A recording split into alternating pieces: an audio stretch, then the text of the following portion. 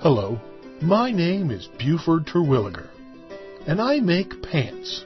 Pants the way Americans used to make pants. Pants by Americans for Americans. Pants made the way Americans used to make pants. 100% made of guns. That's right, every pair of Buford Terwilliger pants is made of firearms. Whether you're packing a howitzer or something closer to a Derringer, we have a pair of pants that will fit you. I promise that once you've tried a pair of my Buford Terwilliger 100% firearms pants, you'll never go back. Try a pair of Buford Terwilliger gun pants today and know the comfort and the freedom that is pants made of guns. Buford Terwilliger gun pants are incredibly unsafe. Buford Terwilliger gun pants should never be worn when loaded. Buford Terwilliger gun pants may increase your chance of death by accidental gunfire. If death is not for you, consult your doctor. Buford Terwilliger's 100% American-made, 100% firearms gun pants. Strap on a pair today. Just make sure they're not loaded. What are you packing in your drawers? Find out every week on the Modern Combat and Survival Podcast, www.mcsmagazine.com. Hello, everyone. This is Jeff Anderson. And this is Buck Gun Pants Green from Modern Combat and Survival. And welcome to this week's Friday Reload, where Buck and I get together and talk about this week's news, the stuff on the blog, your comments, and just in general, like what the world needs to do to fix things the way that we want them fixed. And this week, when we talk about the blog, there wasn't really a lot to talk about because there wasn't a lot of activity on the blog. Our efforts were elsewhere, shall we say. But there was a pretty significant event that did happen, and it was in our podcast that we ran on this past Tuesday. And it was by far, of all the podcasts that we've done so far and all the ones that I've already created and that are in process right now of getting ready to be released, this was by far the one that really scared the hell out of me and really woke me up to things. And this one was our interview with John Whitehead about the coming police state, or not the coming police state, the police state that we're already in the midst of being under, only people's eyes are now being, really opened because of recent events, and things are being forced into the public eye now. Things that people have been talking about for decades, things that George Orwell wrote in 1984, and John Whitehead is a civil rights attorney who has been defending cases against the police state, powers that are out there, and civil rights that are being trampled on for citizens as well as especially veterans. And his stories of what he's been dealing with out there, true actual cases and stories, was really mind blowing to me. Buck, this is something that we had somebody that responded in the comments yesterday saying this was the best podcast episode that we've done, and we should be doing more of that. And that was exactly, I think, how I ended it, or I said somewhere in there, like, this is something that I want to expose more. I want to give people practical tips for, because, I know our demographic, like the people our followers, our readers, our subscribers, our customers, they're the most awake to this. Our people know that something's not right. And, a lot of it gets blamed on, the bulk of people that are listening to us and are following our products are conservative. They're a conservative group. And we have people from the Republican Party, we have people from the Tea Party, libertarians, we have, and Democrats. We have all kinds of people that are following us with the common denominator of, number one, they want, everybody just wants the tips on how to survive something, but also they know that something is afoot. And they know that it's not just the person that's in power as far as the president of the United States, but it's people that are behind that as well. And that goes from administration to administration. I mean, you think about it just from a common sense standpoint, that entity, that virus that's there, that is behind the decisions and the laws and the big movement toward a police state in our society, like that doesn't just go away every 4 or 8 years. You know, that's like, okay, our time's over, time to move on.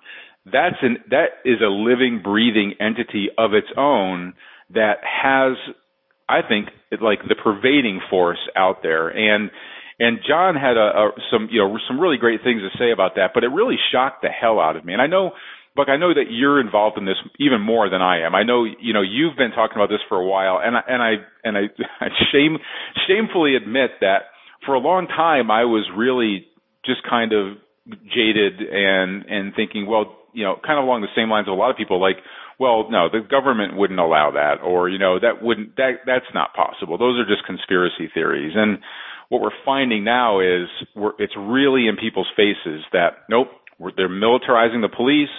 FEMA camps are already in planning, and in some cases offices are already set up. Plans are already there. I mean, the plan is being built right now, and even the average citizen is starting to wake up to, wait a minute, that's just not right. And I'll give you a chance to chime in, because otherwise I'll probably go on for the next hour and a half by myself, because this really pisses me off. Like I've just been fuming since that interview, and I can't get it out of my head. And now I'm starting to really evaluate the things that I'm doing, the ways that I can keep the government from trampling on my rights, but things that I can do to gain back my privacy. I mean, face it, we're pretty much screwed when it comes to what we've put out there as far as our information. Like, I know, you know, our information is being harvested. Everything that we do is being harvested, and there are little blips on the screen that, you know, every little thing you do, whether it's a Facebook post or whether it is an email that you send, a phone call that you make, a text that you make, or in our case, you know, a book we put out, a blog post we put out, an interview I do. Those are all blips on the radar screen, and the more of those blips that hit that alphabet agency computer that says, there might be something over here, you might want to give this guy a little bit of attention. Like, basically, we put out stuff that is full of, you know, hey, you better watch this guy. This guy's putting out some really crazy stuff. So, you know, in a way, I'm already pretty much screwed. But there are still things that even I can do. But this is definitely a direction that we're taking going forward to really find some things. But I mean, all I have to say is it was a real eye-opener to me, and we're going to be doing a lot more with John and other people in this area as well to get our readers and listeners some really, really practical tips of what they can do. It is a force that is not going to stop, and you're not going to stop it. It's not like go grab your AR-15s and revolt. It's not that kind of a thing. But it is something that you can do something about on a personal level to limit your exposure and to protect your own freedoms, liberty, and your own survival. So we're going to be doing a lot more of that going forward. I'm sorry, I just got back. I went out to IHOP and had breakfast and came back while you were talking. I'm like this all day long. It's like I'm freaking fuming about it. And I think part of what I'm really fuming about is that I didn't see this coming more, because I write about martial law, but I've always written it from the standpoint of collapse. You know what I mean? It's like disaster happens, we see looting happening out there. Protests go wrong, we see martial law imposed. Ferguson, Missouri, things like that. But the way that we've always looked at it, we always use Katrina as like the event, right? Like Katrina was just like Katrina was the event that made me want to be prepared. Like before that, I was into the topic, but it never felt pressing.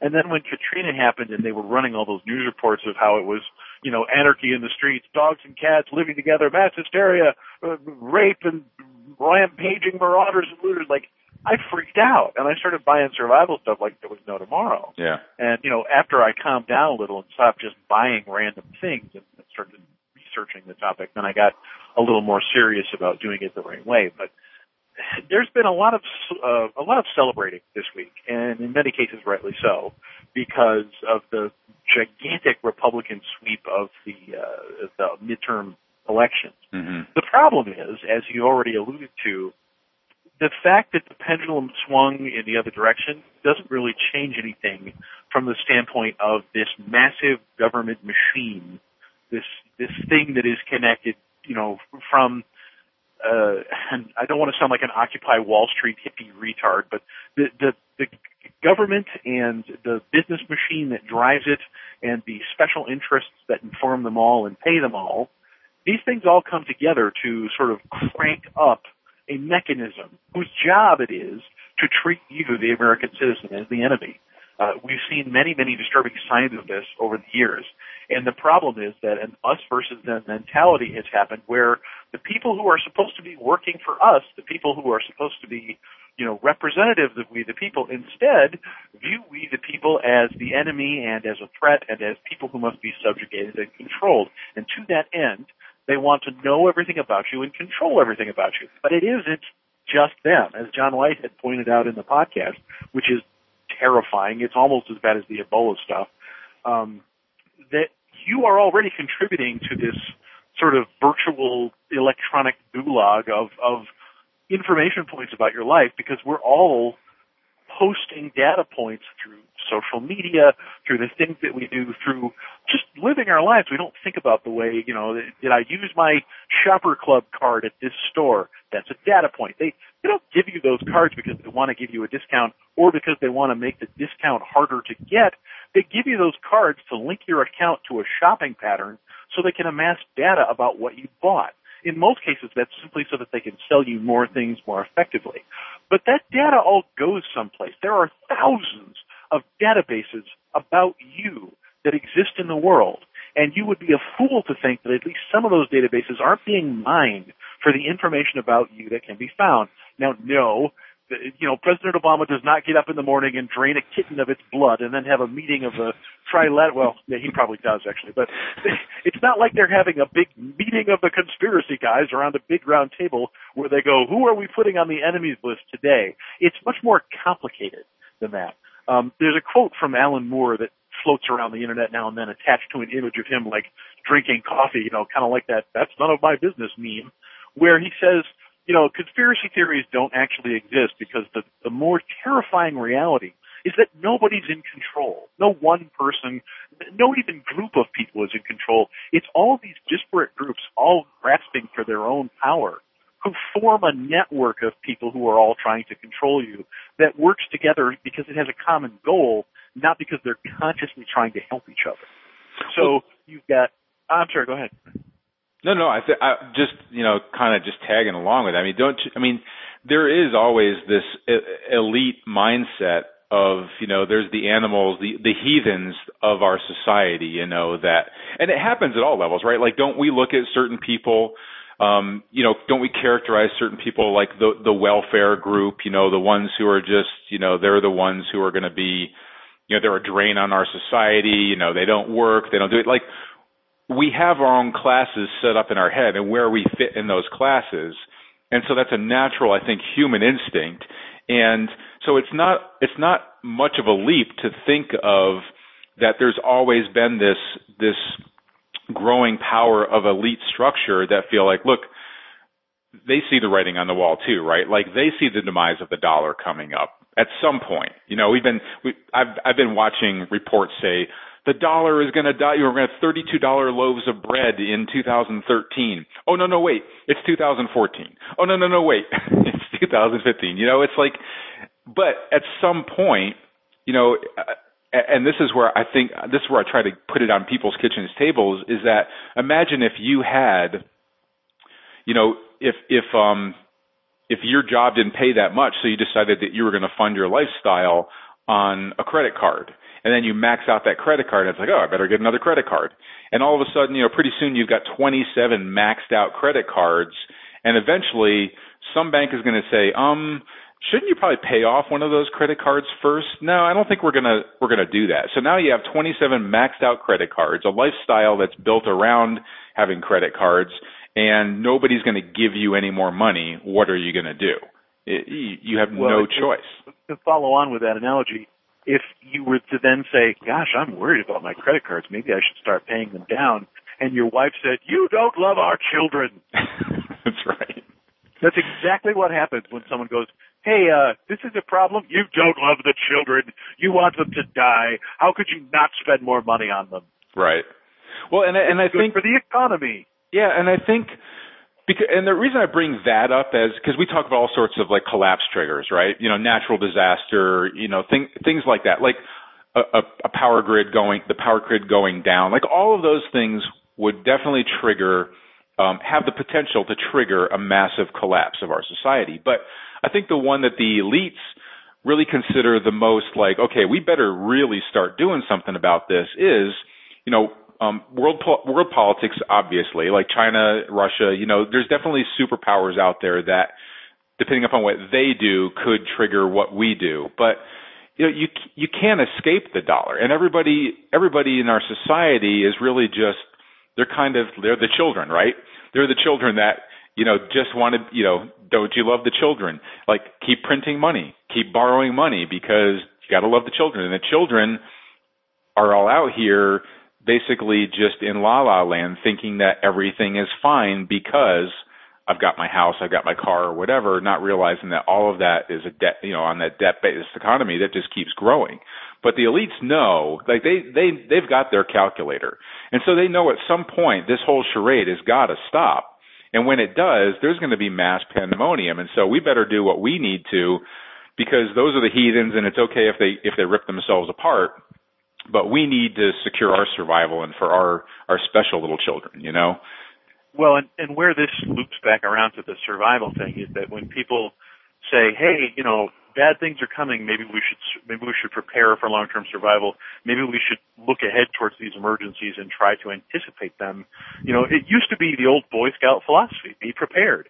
These days, we treat people who do that as if they're crazy, as if they're dangerously paranoid lunatics. It's the old fable of the grasshopper and the ant.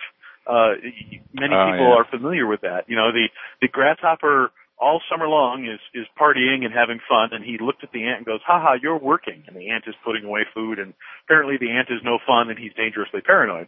But then when winter comes and the grasshopper is freezing, he's like, "Oh God, can you help me? Because I don't have anything." And the ant is like, "Duh, I prepared and you didn't." And to be honest, I don't remember if the fable ends with the ant taking pity on him. It probably does in some kids' versions that I've read.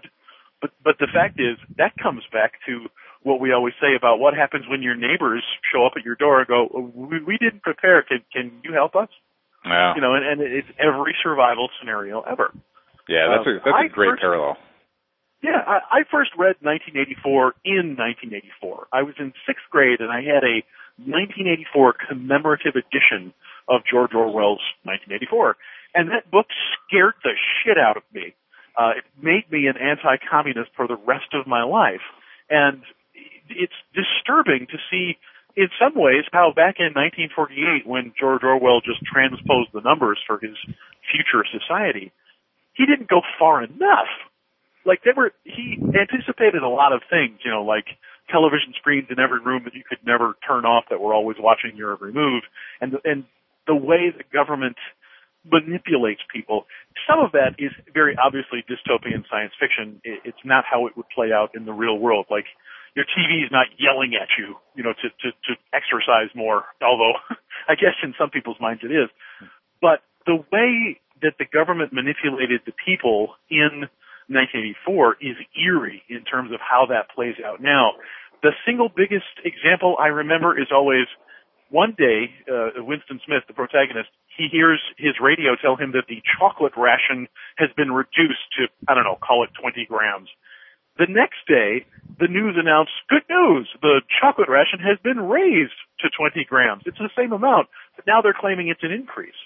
And, you know, when you think about it, when we start playing this budget game where they say, well, you know, the Republicans want to cut funding for this by these many billions of dollars, and the money always goes up. You know, the definition of a cut in Washington is, did you decrease the amount of massive growth from year to year?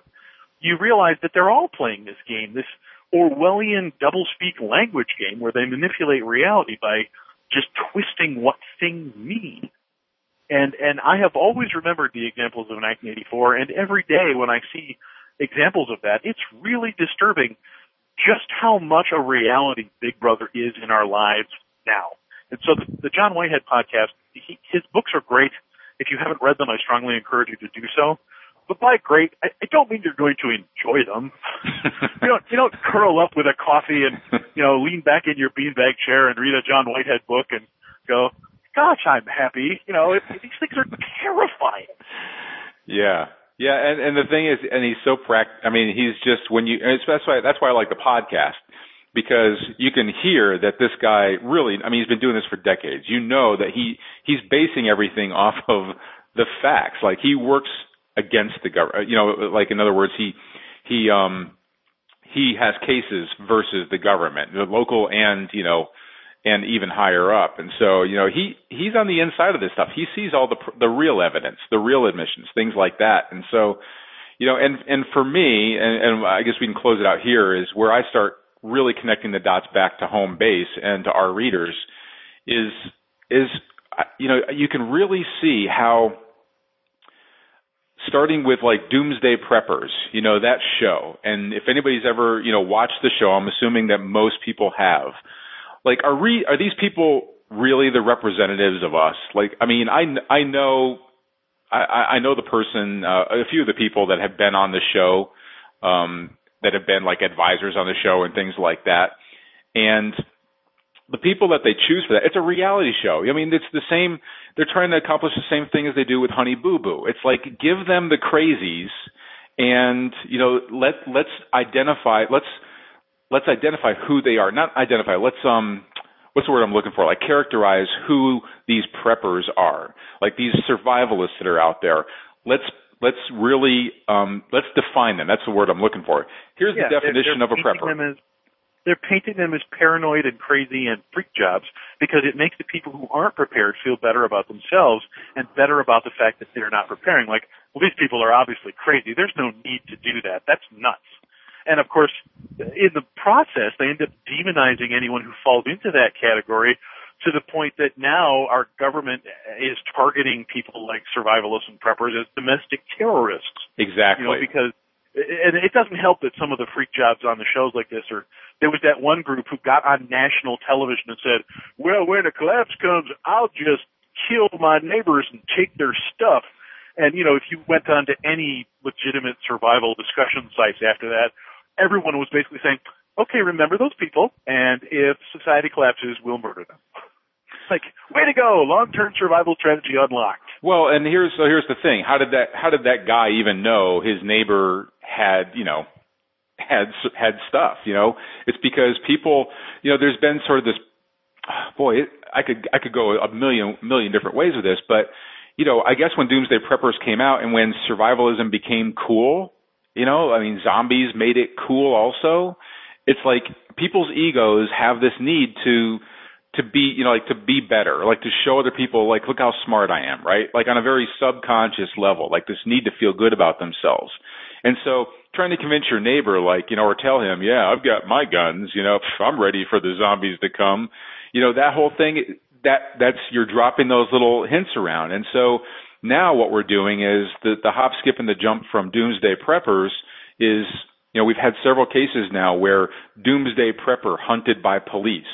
The cop killer that was just apprehended during the manhunt. He was a survivalist.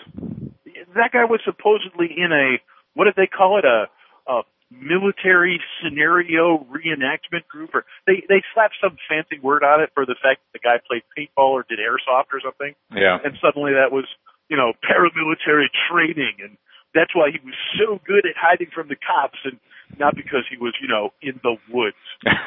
Right, exactly.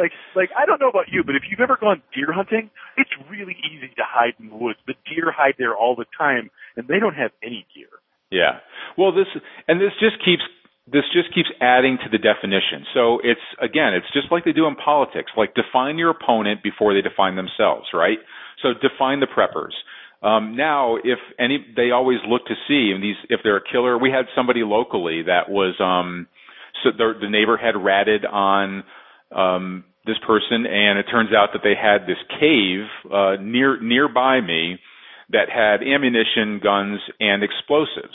It had C4 in there. The guy had C4, and they blew it up, and you could basically hear the boom from my house. and they had to evacuate a local school nearby there when they blew it up and things like that. And of course, the guy was a doomsday prepper. Now look, I don't want C4 in caves around my freaking house, and the guy could, obviously, and it turned out, the guy was a complete nut job. But the point is like any time that they can define preppers by look at these crazies. They also do this. They also store food. They also like their guns. They also have bumper stickers with, don't tread on me on them. Like they're defining who they are, and now it's they are defined by the DHS. And this is something that I came across this past week, was that the Department of Homeland Security did an internal study about extremist groups and what was actually the history of terrorism, so that we could project where terrorism was going to happen in the future. And they defined people who were reverent to the Constitution, to the Second Amendment, as right-wing extremists. Like apparently if you revere liberty and freedom and the Constitution, you can be defined as a terrorist. Now, what that does is it, under the National Defense Act and the things that we talked about with John Whitehead, if you are suspected of being a terrorist, hence like your Second Amendment rights, reverent to the Constitution, and you can be defined by DHS because they want to, that you're a terrorist, they don't have to charge you with anything. They don't have to, go get a warrant for you. They can do a no-knock raid, pull you out in front of your family, whisk you off, put you in detention center, don't have to charge you, can keep you there indefinitely because, guess what? You're a terrorist. So, it's just like Guantanamo. And part of where that comes from is our government was using organizations like the Southern Poverty Law Center to help them define what extremists are. If you're not familiar with the Southern Poverty Law Center, it is nothing but a radical, rabid leftist organization whose job is to mischaracterize all gun owners and conservatives and libertarians as evil hate mongers. To give you an example of how pervasive that is, I am on a list at the Southern Poverty Law Center as one of the hate mongers. I wrote something quite some time ago, and the Southern Poverty Law Center decided that was hate, and they put me on a list. When our government is listening to people like that and using their advice to inform what constitutes a domestic terrorist, we should all be alarmed, because that would be like if the government decided that, I don't know, something, NRA, insert joke here. The point is you can't let a group with an obvious political agenda masquerade as an objective source of information about something that you're going to pass laws about. It's just not a good idea. So when domestic terrorists are defined by a group that hates conservatives and hates the Constitution, then of course you're going to be misdefining all kinds of American citizens as enemies, which is exactly what the Southern Poverty Law Center and the people currently running the Department of Homeland Security want. Yeah. Sorry, got a little bitter there. I totally hear you. And basically, what it's done in a nutshell is it's created we can call anybody we want to a terrorist at any time and do anything we want with them. Screw your rights, screw the Constitution, screw the Bill of Rights. After 9/11, all gloves are off. I mean, 9/11 really helped pave the way for mass control. And so now the people that, like I said, our demographic, I call them a demographic. They're people. They're our readers and subscribers. What I mean is like the how we classify ourselves in the people, like in this patriotic class of people. We're right now very subject to additional scrutiny. And so we're going to be talking a lot more in the future about things that you can actually do about that. And I'm looking forward to bringing more of that out. So I guess it's a good thing we didn't do a lot on the blog this week, because we wouldn't have had any time to rant and rave about this stuff anyway. So let's just go straight. So let's just go back straight to the What Do You Know, which is our part of the broadcast of the Friday Reload, where Buck and I get together and we talk about just the things that we found out this week that we didn't know the week before, and things that are practical and should be on your radar screen. So, and I'll go ahead and start with this one too. I guess I just can't stop talking today. But actually, my My what do you know is actually what don't you know? Because, I don't know, maybe it was like 2 or 3 weeks ago when Ebola started to come out, I had done a blog post and I had basically told everybody, like, look, don't freak out about this. You know, it only has a spread rate of 2 versus, you know, something like the influenza or something massive that has a spread rate of rating of 10. And so, and people have, like, I basically just took the media's definition and their thought pattern and said, you know, told everybody, don't worry, this isn't the pandemic scare that we've been warning you about. And since then, a lot has changed. So and then I remember even as I said it, and you were commenting on it as well, and you said, well, yeah, if you believe what the government's telling you. And there was, I don't know, I guess there was just some part of me that was like, well, yeah, I believe what they're telling me on this. And sure enough, the headlines this week were that the CDC was caught lying about the spread of Ebola, in fact, and how it can be transmitted. And so now when they talk about bodily fluids, just like with a flu, you know, if somebody coughs on their hand and they touch a doorknob, or you're in a taxi cab in New York City, you know, now they're admitting, well, yeah, that is possible. So they basically lied about the spread, like how it could be spread in order to avoid mass panic. And now there's go ahead. The big problem is that the WHO and the CDC don't agree on how to present sort of the statistical data about Ebola.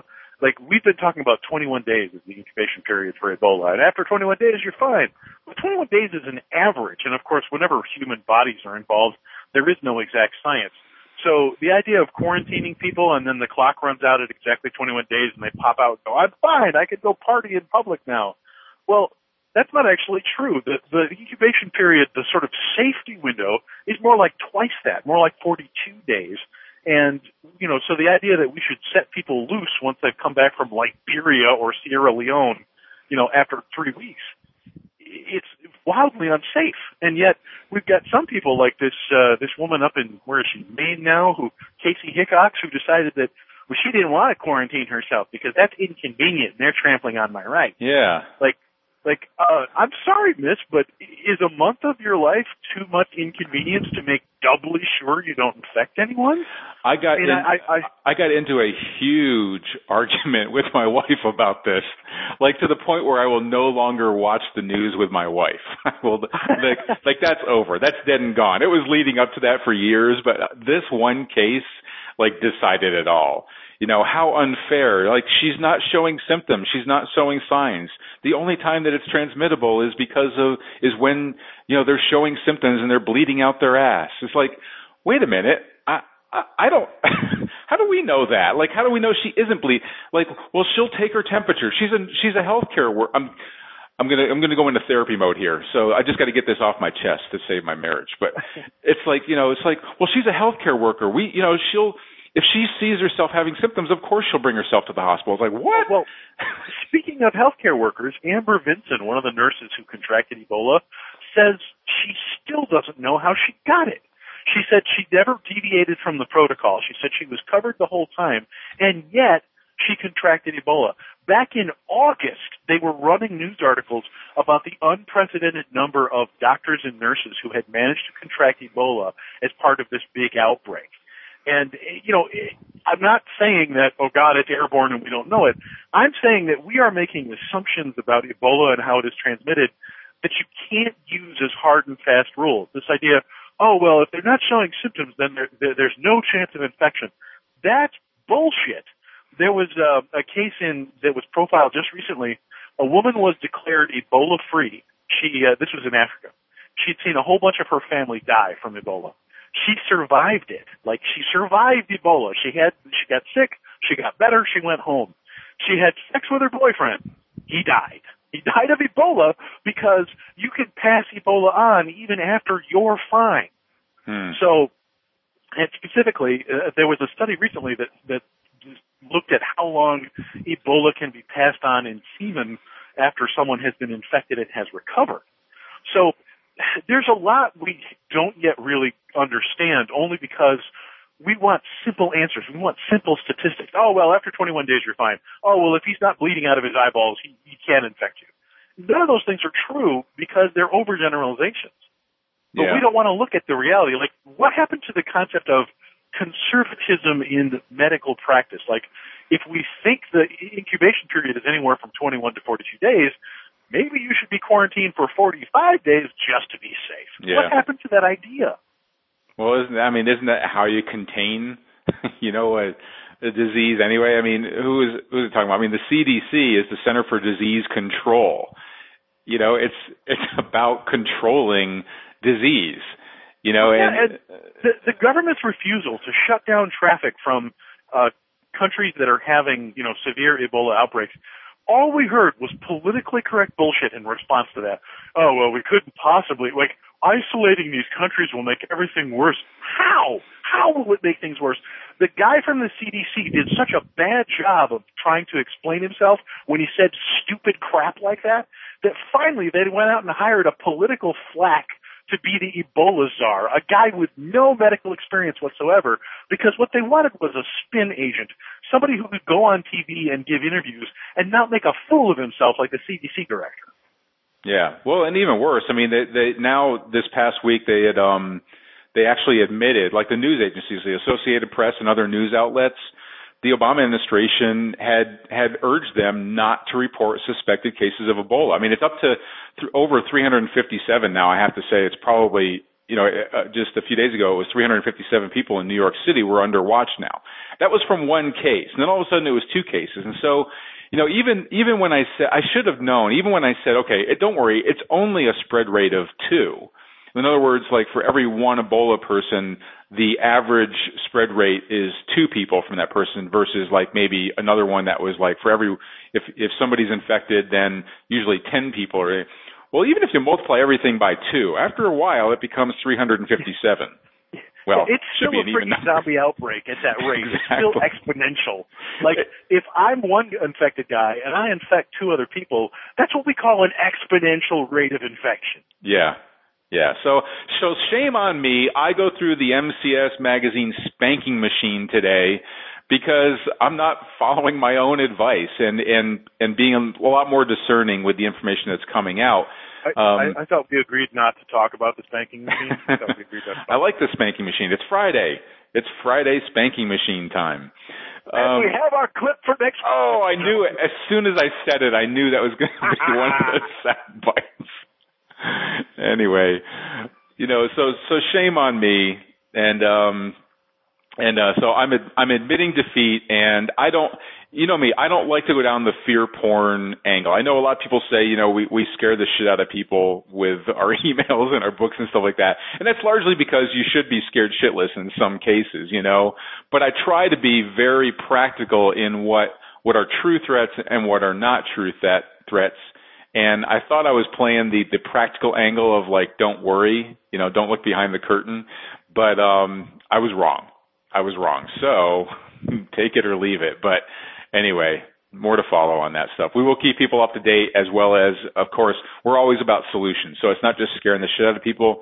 It's here's why or why not you shouldn't be scared, and here's what to do about it so that you can be prepared. So more on that coming up. But anyway, you got, do you have what do you know, or is it all just about my shit this week? Well, just switching gears from societal collapse and Big Brother and Things You Can't Control and terrible blood jetting out your eyes that we're all going to catch. I actually tracked down, with the help of a friend, a short story that I've been looking for a lot of years. I remembered reading it as a teenager, and I couldn't find it because I didn't remember enough about it to be able to find it. And for whatever reason, either my Google foo was not strong, or I just, the time had to go by so that this would become more common information when you search for it. A friend of mine was able to find this story. It's a science fiction story by Alan Dean Foster called Why Johnny Can't Speed. And it's about a dystopian future in which road rage is legal and all the cars have guns on them. And when a fellow's son is killed by the driver of a black Cadillac Marauder, he gets into the family sedan and goes out on the highway looking for revenge. And the story climaxes in a big duel between his car and the Cadillac. The Cadillac has like a rocket launcher, and Dad has a twin machine gun turret on his I don't know if it's a Buick or a Bonneville or something like that. And it's a short story. It's just kind of neat. And I remember reading it and loving it, and I've always wanted to find it. If that story sounds familiar to you, it's because it was a major influence in the invention of a role-playing game called Car Wars, which was popular in, I want to say, the 1980s and maybe the early 90s. The point being, though, I was reminded of all this and started going back through my library. I have some books on defensive driving that I bought when I was a much younger man, and my boring habits were much less boring, or my driving habits were much less boring, because I used to be like, I was basically auditioning to be a New York City taxi cab driver when I was a young man, and eventually you get older and you calm down and you stop tearing around like everything's an emergency. But when I started researching defensive driving, you invariably come across books about road rage. And finding this short story and rereading it reminded me of some of those reports, and I thumbed back through them. And the single best lesson that you can take away when it comes to road rage and not getting into trouble on the highway is to remember this. The biggest contributing factor to road rage incidents is that we perceive as deliberate actions which do not actually involve us. In other words, when another driver does something that we think is rude and they're doing it on purpose just to fuck with us and we're very angry because how dare they do this to us, often they have no idea we're there. They don't know they did it. They weren't paying attention to us because they don't care. Most people don't care about you and aren't paying attention to you. When they do things to you on the road that strike you as rude, it's often because they don't know it and they're not trying to. So the best lesson you can learn in avoiding road rage incidents is to remember, yeah, he just cut me off and pulled into my lane, but it probably wasn't intentional. And hopefully, even if it was intentional, you're not stupid enough to go after him for it, because nobody wins. It's kind of like that trick, that game that other drivers play, where, you're... Whoa, call cut out for a minute there. You still there, buddy? Yep, still here. Okay, it's kind of like that game that we play, where you get mad at me, so you get in front of me, and then you slam on your brakes in front of me. Congratulations, we both had an accident. I guess you showed me. Yeah. So, I think and I've never understood that. I've never understood how both of us getting into a car accident teaches me a lesson about anything. But anyway, I'm no longer a road rager, but occasionally I do get very angry because I think somebody has done something on purpose. And the way to avoid that and to avoid trouble on the highways is to remind yourself it probably wasn't intentional, because he's probably not paying any attention to you at all. You're just not important to his world. That's right. I'm laughing because it reminds me, like, I live in a very small community, and a small part of my community is where our house is, and I was going around this blind turn that we have. Like, everybody knows about this blind turn, and I was maybe a smidgen over, like, there is no line in the road, like we live in the country. So there's no middle line in the road. But if there were a line, I would have been a smidgen over that line. And I was coming around, and one of my neighbors, who I know, was coming around the turn and just totally flipped me off. Like, because they had to swerve a smidgen. I swerved a smidgen. I did the whole, like, hand up, like the I'm sorry hand wave, like, oh, my fault, I'm sorry. The split second, recognition of that. And his response was to just give me the finger, like, you fucking asshole. How dare you be a smidgen over that line? I was just like, oh, that was rude. You know this guy. Is that going to get awkward later? You're going to see him at, like, a block party or something? Well, it was 2 days before the block party, like the national night out, actually. So this was a couple of weeks ago, but it was right before that. And so I was like, yeah, that was kind of awkward. He's like, I'm so sorry. It was just a reaction. It was just like, fuck you. But anyway.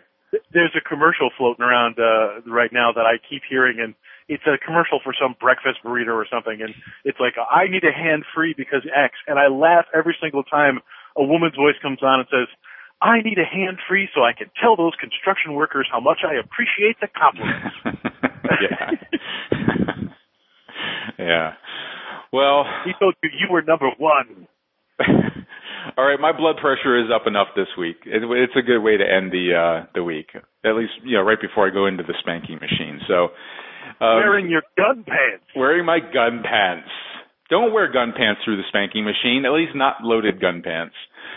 It takes a dark and unsavory turn. As we usually like to do.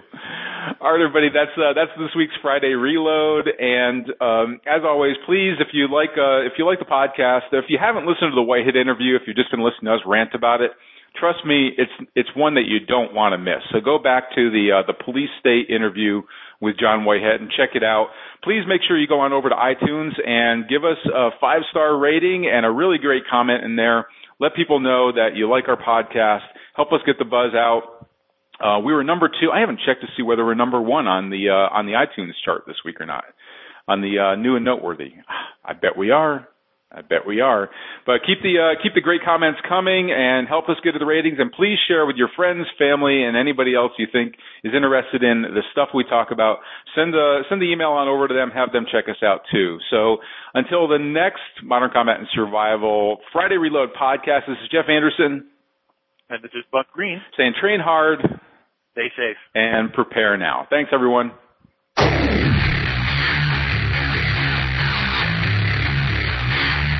This has been Modern Combat and Survival. We hope you've enjoyed the show. You can help us out by rating our podcast on iTunes and leaving a comment. You can check us out on Facebook at facebook.com/Modern Combat and Survival. And don't forget to claim your free subscription to Modern Combat and Survival magazine at www.moderncombatandsurvival.com. Lock and load.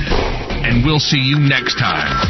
This has been Modern Combat and Survival.